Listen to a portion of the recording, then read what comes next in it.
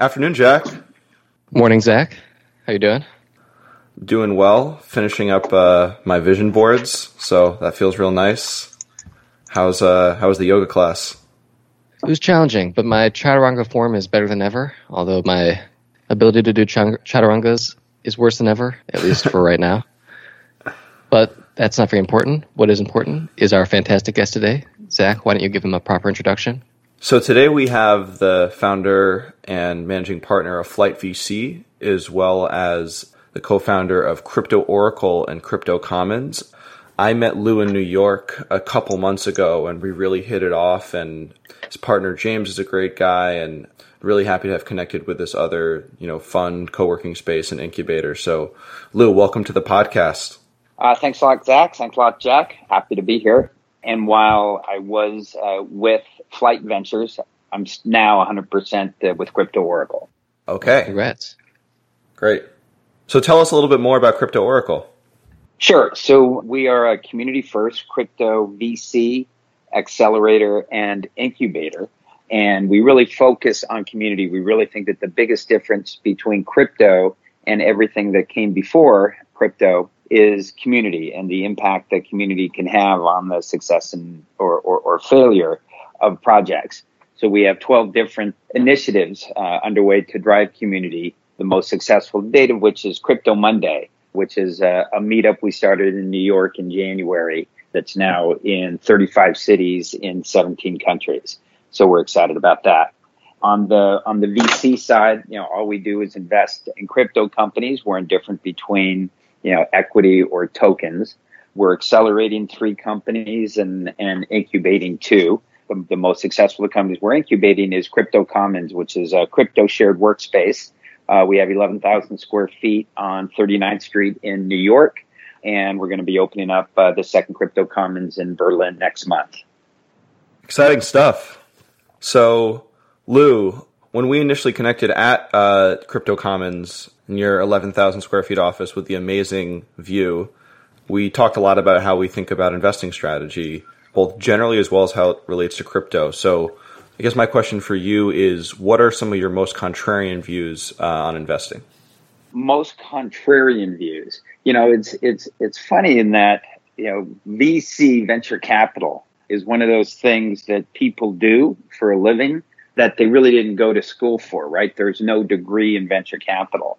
So I really think that VCs kind of all do what they do for very random reasons based on their own life experience, which I think for the most part, when you go and talk to a lot of VCs will talk about pattern recognition, and you've got to be a VC for 5 years or 10 years, such that you've seen enough different patterns or have been around long enough to actually recognize patterns. And I think, one of my contrarian opinions is that even after 5 or 10 years, I don't think you've actually been around or have seen a significant number of events to actually have seen real patterns. I think that you can infer patterns based on what you've seen.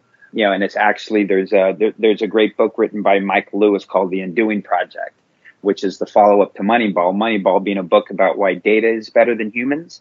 And this book is about the follow-up to that, which is why humans suck so much at understanding the world. And one of the primary ways that humans suck is we take very small samples and we infer great things from that very small sample that quite often turn out not to be true. So in such a young space as crypto, where there's almost no such thing as a significant sample, how do you approach these uncertain waters in terms of evaluating various ventures? Sure. Look, I think it's very hard. We are taking a very macro bet that crypto as an asset class, similar to, the internet in 93, 94 when it was just beginning, that this is going to be, that more wealth is going to be created in the next 20 years via crypto than was created in the internet over the last 20 years. And now the question obviously though is, okay, well, who's going to capture that value? And it's quite possible that the majority of that value is going to be captured by FAMGA, which is the acronym I use for Facebook, Apple, Microsoft, Google, and Amazon, who've collectively, have captured roughly 64% of all value that created over the last 5 years by the top 100 tech companies in the U.S. So, obviously these five guys dominate, and, I think they're, potentially well positioned to continue that domination in crypto. And again, I think the main way that crypto can potentially broadly beat FAMGA is by leveraging community. And so, community is obviously one of the things that we look at in projects. We look at the team, and again, coming back to team, I think team is also one of those things that, VCs will tell you how important team is. We think, we agree with that, but we actually, don't think that we have, any, necessarily any great insight into evaluating teams. I think every VC has to have some kind of competitive advantage, some kind of competitive insights for reasons for why they're investing. If they're investing for the same reasons that everybody else is, as an asset class, VCs do very poorly. So if you're investing for the same reasons everybody else is, I think collectively you're probably not going to do well. So one of the things that we do on the, and we try and be as data driven as possible. So on the management side, we actually work with a company called Angel, AI Angel. It's Angel with an I in between the A and the N, that actually uses machine learning and AI to rate startup teams in crypto. So, we're very data focused to the degree that there is data to be had, whether it's public data or data that we create ourselves. What do you say to a team that you reject because they were deemed unlikely to succeed by AI or machine learning? Just wondering, or do you say anything? Sure. That's a great question. And quite honestly, that's tough feedback to give. I really, think that it's very hard for VCs to know who's going to be successful and who's not. And, that's one of the things that I stress when, we turn down people, is that I really don't think that, we have necessarily tremendous insight to know whether you're going to be, successful or not. So I don't, if I'm them, I'm not taking it as a signal that I'm not a great company. I'm just taking, if I'm them, I'm taking it as a signal that I'm not doing a great job of selling the company. I think there's a lot of wisdom in that outlook. And look, VCs want to invest in companies, right? Every meeting that I have, I'm hoping that these guys blow me away. When one of the most common things that I do, or not one of, definitely the most common thing that I do after seeing a startup's presentation is, I'll go to their financial projections and I'll go to the out year revenue projection, and I'll say, if I would make one change in the deck, I would add a 0 to the revenue projection in the out year. And the VCs want to invest in big ideas. And we know 100% of the companies that we invest in will not make their financial projections. And so at least, don't make a financial projection of $250 million in your fifth year instead of $25 million in your fifth year. So this was always something to me, Lou, that when I was working on my first startup and trying to raise some money, I was always like, why do we need to do these financial projections? Like, it's obviously complete bullshit and everyone knows it. So what's the point of it? And then, I kind of learned, throughout that process that just the act of making financial projections and modeling tells a lot about how you want to grow the company and how you think about a lot of really important things to having a successful startup. Do you have any thoughts on a really good way to think about projections where you're doing so in a way that is, genuine and one actually believes in without making, predictions without much backing? Sure. And I completely agree with you. The projections, nobody has any idea what's going to happen, right? The company that, most people end up building is not the company that they set out to build. So, financial projections are obviously, in that context, to some degree, a waste of time. That said, as a VC, the reason that I think it's very important is just to see the thought process of the entrepreneurs about how they're thinking about the business and how they're looking to grow the business. And it's really an area where you really get to see how thoughtful they are. And so, I'm less concerned, quite honestly, about the number, and much more concerned just about how thoughtful they were in the methodology of how they got to that number. And I tell you, myself as a VC is my third career. My first career was an equity analyst. And so, very used to, going out and doing projections. One of the stories that I always tell is, I actually wrote the first kind of Wall Street style research report on Facebook in 2010. I published it in March 2010. I had bought some shares in a secondary transactions and just wanted to scream from the mountaintop, hey, world, you have no idea about the juggernaut that Facebook is. I bought the shares at $16 billion in a pretty active secondary market. And I really thought at the time that the shares were worth $50 billion. And I didn't even talk to the company. The company wouldn't talk to me. Obviously, they were private. But I made a 5-year financial projection, and my out-year projection, 2014, was ended up being off by 1% from their actual revenue. Because, I simply said, that they had, they were growing round figures, their percentage of total internet time by about 2% a year. And so they had about 10% of it in 2010. I said they'd have 20% in 2014. And the entire internet advertising market was going to be $100 billion. Therefore, they'd get $20 billion. And while incredibly simplistic, again, that ended up being off by 1%. So, thoughtful doesn't necessarily mean being complex. It just means being thoughtful. So I'm curious, now that, you're evaluating mostly crypto tangential companies or perhaps even crypto assets themselves, are you looking more for investments involving equity or investments involving tokens, or are you sort of indifferent and just evaluating each on their own merits? We're indifferent, and trying, to value them on the merits.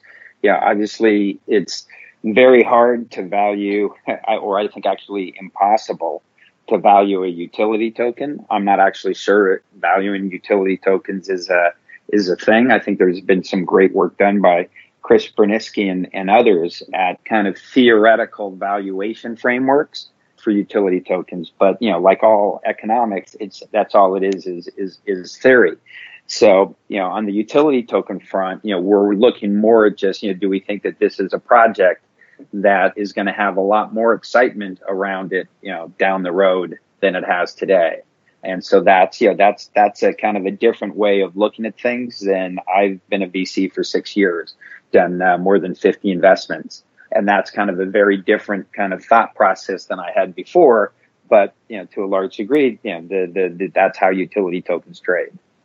And so is that association of future value of the token with, future excitement in the project, is that a byproduct of, you think, just speculation on the token, or is it an optimism that these ventures that have users will figure out down the road a way to connect the token value with the value generated by the network, even if they haven't figured out how to do so at this moment? Again, I think that's a great question. I think, right now at this stage, you have projects and that's why there's so much focus initially on the team, because that was really one of the only signs you had about how excited people were going to be about the project. As the industry matures and actually as you have more and more of the projects are actually going to be live, and I think that's going to increasingly happen. I think the days of writing an idea on a napkin and raising $4 billion, I think those days are over. I think that's as great a sign of the bubble, as there was. Not that EOS isn't necessarily a great project and won't necessarily turn out to be a great investment, but again, $4 billion for an idea on a napkin is not. I don't believe is a thing outside of bubble periods. Well, turns out to be a good investment and a good investment are two very different things.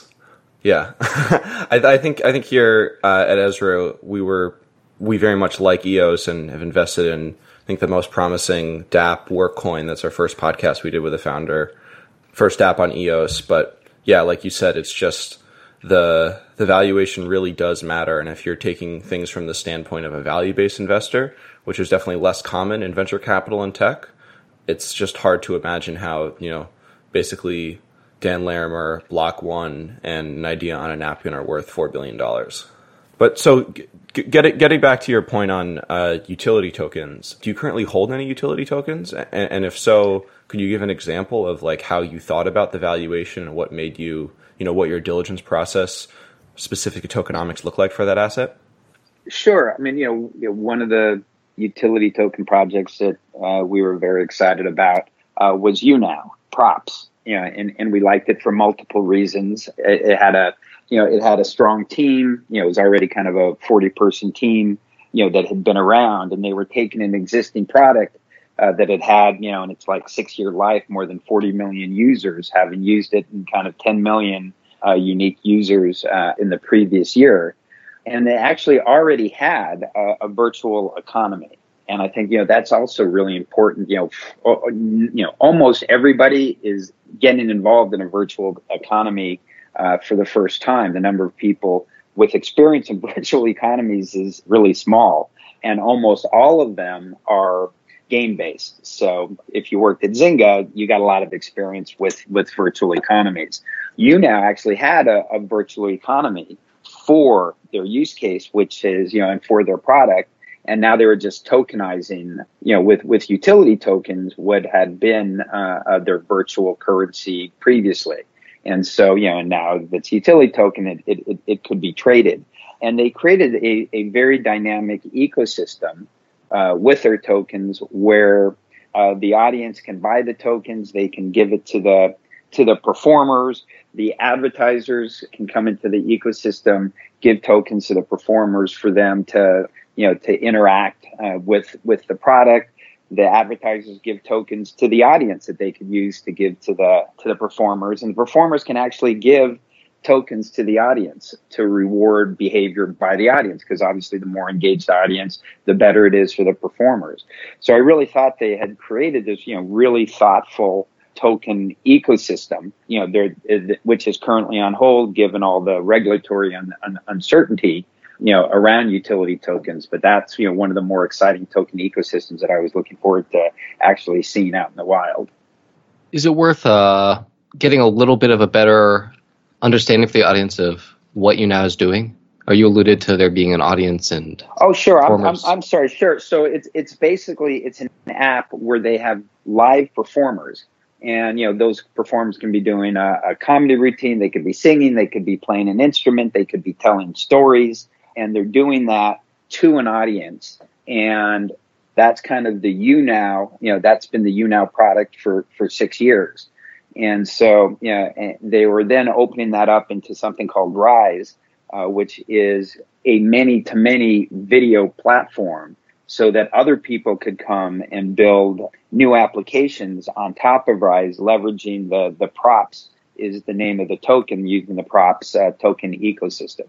And so, for YouNow, it's a way of them of again, audiences being able to reward performers is kind of the main use case of the token. But, they also have tokens that, as I said, that the performer can give to the audience, or advertisers can give to the performers or audience. And it's all about, at the core now, it's all about kind of decentralizing digital media, which is something that's obviously become highly centralized. So how do you think about, a big thing that Zach and I talk about is companies that are adopting blockchain solutions. I think it's hard for blockchain to be competitive with a centralized solution in terms of efficiency, just because the nature of blockchain, involves so much redundancy, and that's how you establish the trust.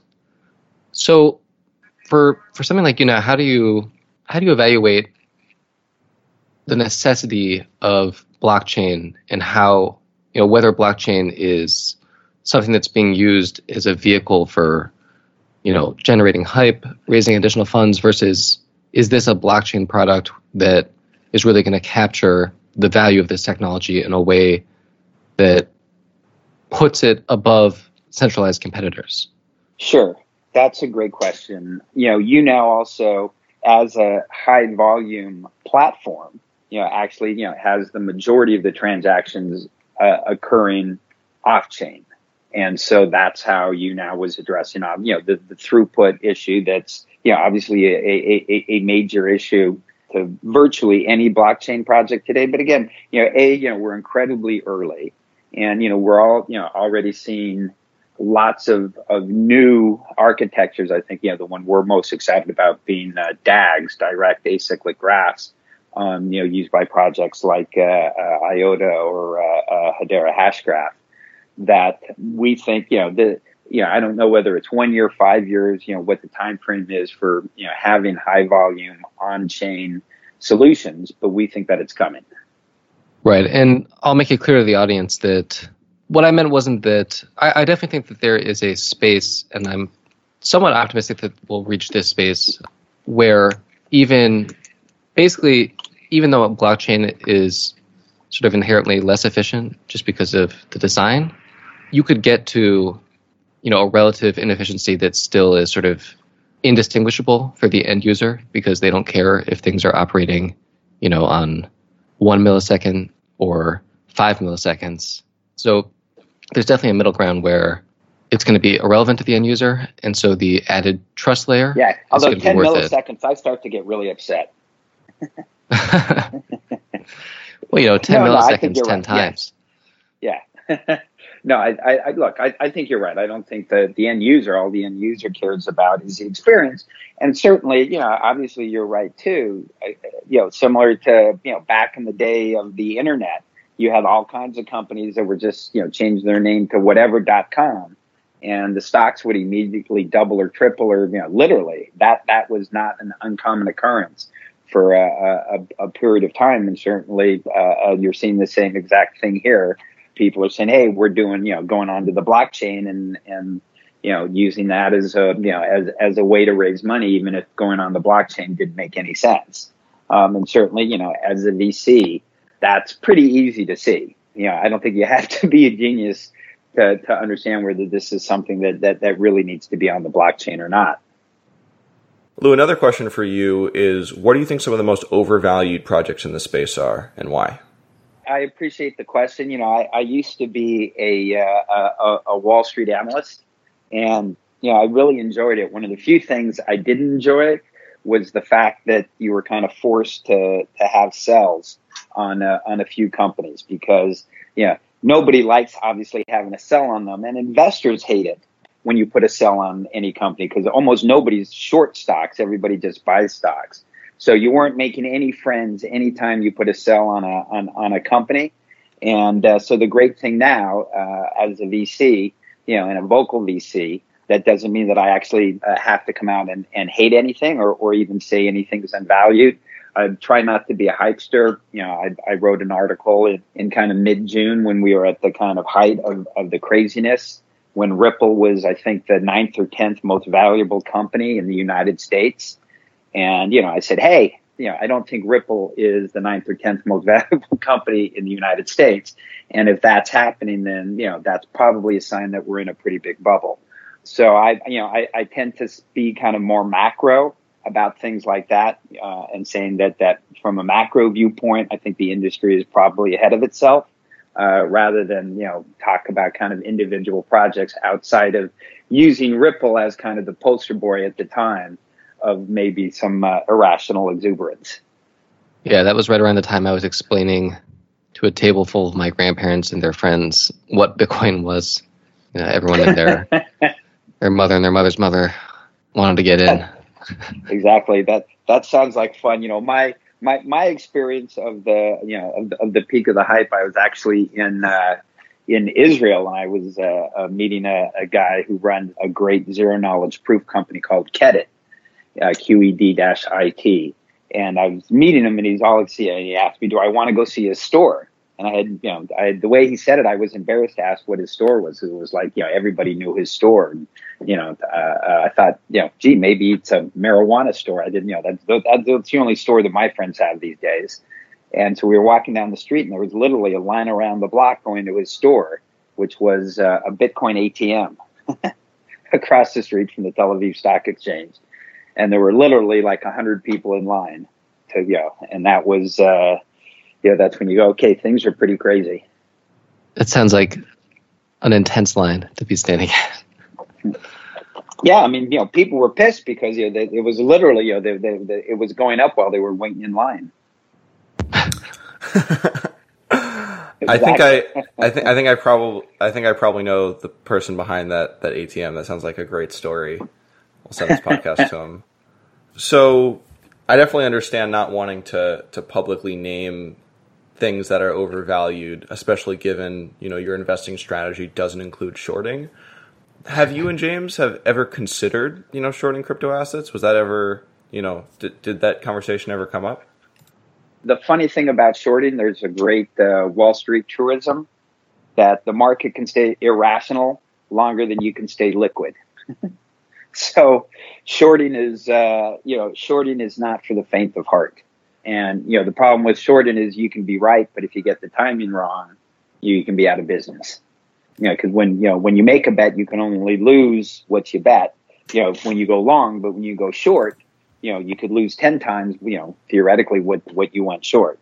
And by the way, I've seen some stuff written, in the industry about, shorting being a bad thing for the industry and the ability to short tokens. And I totally disagree with that. I think tokens are a very good thing for the industry, giving investors choice, right? The investors should have the choice of going long or going short if they want to. So, we're very much in favor of the ability of investors to go short and think in the long run that it's the best thing, for the industry to enable that. Yeah, I think the Wall Street adage that you referenced is the primary or exclusive reason why we haven't shorted anything yet, despite having, relatively high amounts of confidence in how certain assets, specifically Ether, Ripple, Cardano, are massively overvalued. But it's tough. And, I also just want to echo your point that it's good for the industry, which is that, with such an incredibly high market value for an asset that just really does so little, like XRP, that's market share that could be going to, assets that are actually, worth a lot more in the long term and actively making the world a better place, as opposed to serving primarily as bribes to these banking partners. So I'm all for the short and hope we're able to figure out doing it in a way that makes financial sense for us. Cool. Yeah, and you were pressing Lou on naming some assets he felt were overvalued. I think if anyone was paying attention to this interview, they already heard their answer to that question. Yeah. Lou, what do you feel like some of the biggest things you've learned since going from Wall Street to venture capital to crypto? Since dipping your feet in crypto, both what have you learned and what were some of the beliefs and thoughts you had that were quickly kind of overturned? When I kind of saw the crypto light on June 29th of 2017, the main thing I started doing at that time was writing. I believe there's a great William Faulkner quote, which is, I don't know what I think of anything until I read what I've written about it. And, to a large degree, that's me as well. So I write to learn. I hope when I, blog on Medium that other people like it as well. But, I'm really writing for me so that I can get my thoughts out there. So when I first saw the crypto light, I feverishly wrote as I was learning new things. And then after about 3 months, I wrote a piece that I published in October of 2017. So it's literally coming up a couple weeks away from the 1 year anniversary when I published that. And that's still the most read piece that I've ever written. And my first thought, which I still believe to be true, is that nobody knows anything. Is that we're at the very, very beginning of what I believe is going to be the greatest period of disruption and wealth creation the world's ever seen, driven by these technologies. But the only thing that I am certain of is that whatever it's going to be is different than what anybody thinks it's going to be. So I don't know how many people in this space have worn these three very pertinent hats of Wall Street, traditional VC, and now crypto.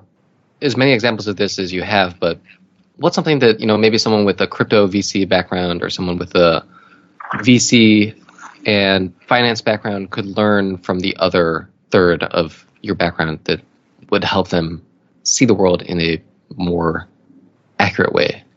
I'm sorry, the other third being the Wall Street or the operator? Wall Street. Maybe there's four. Sure. Well, no. So, I've been an equity analyst. I ran two companies and I've been a VC. And, one of the things actually that I now believe about crypto is that these technologies, and when I use the word crypto, I'm referring to really kind of four core technologies of crypto, which is, blockchain, cryptocurrency, smart contracts, and zero knowledge proof. I think those are the four kind of foundational technologies. And at the end of the day, these are together in combination are really kind of a new computing platform. And what new computing platforms enable are new ways of new business processes, new ways of doing things you couldn't have done them before. And so kind of the most interesting of those business processes to date has been decentralization. You couldn't really be decentralized before, and now we have Bitcoin. But when I think of what these technologies, what business processes are actually possible, I think that actually it's infinite. I really think that crypto, the possibilities are infinite. And that's actually why I think when people actually see crypto, when anybody sees the crypto light, I actually think that everybody sees something different based upon their own prism through which they see the world, based on their life's experience. And so the amazing thing is, one of the partners at my firm is a doctor. And when he saw the crypto light, he saw all these ways, all these massive problems in healthcare that could now be solved. And I think everybody, that's very common. People, see things in their lives. The second company that I ran was called Bolt. We were the largest social network in the world before MySpace. Bolt peaked at about 23 million kids. And, so I learned a tremendous amount about community running Bolt for 3 years. And so that's why when I saw the crypto light, one of the things I saw was, the community and the importance of community to this. So, on the finance side of things, I think because of that background, I think I appreciate the real value of security tokens, and that, taking illiquid assets and making them liquid in and of itself is just massively, massively value add. I think that liquid assets are, in 20 or 30 years, that will have found that, that making an asset liquid increases its value somewhere between 20-25% is my estimate. And that actually might prove to be conservative. But I think that the most exciting thing about security tokens is all the innovation around what a security is now that we have all these new tools and all these new business processes possible. And I say to a large degree, like, the security token stuff I'm seeing today reminds me of the beginning of television. The first TV show that was ever shown was the guy sitting at a desk with a microphone on it saying, "Hey, now we're on television," right? They were just doing radio on television. And that's what security tokens are now. We're just doing the same exact thing that we were doing with shares and doing with security tokens. But I think, pretty quickly you're going to start seeing some really amazing innovation around what a security is. Let's hope there's no large entities that squash that innovation. Mm-hmm. Or more realistically, let's hope they don't squash it too much. Well, the great thing is the regulators, I say the regulators have two choices. They can roll out the red tape or they can roll out the red carpet. And they roll out the red tape at their peril because the genie's out of the bottle. So this is happening. And if the U.S. shuts it down, that means that the talent and the capital will just go someplace else. Anything else you want to hit before we close it off? Did I talk about Crypto Commons? Yes, you did. Is there somewhere we can follow you? I have the links for Medium, and I'll put that in the notes. One of the things, when we think about ourselves, right? We're doing, we're a VC. We're going to tokenize the VC. So we're an incubator. We're going to tokenize Crypto Commons, right? So, we're going to be eating our own dog food, and that's what I'm incredibly excited about. Yeah, that's awesome. Exciting. Lou, thank you so much for joining us. It's a pleasure. Thanks, Jack. Thanks, Zach. Thanks for your time. Okay. Bye, guys.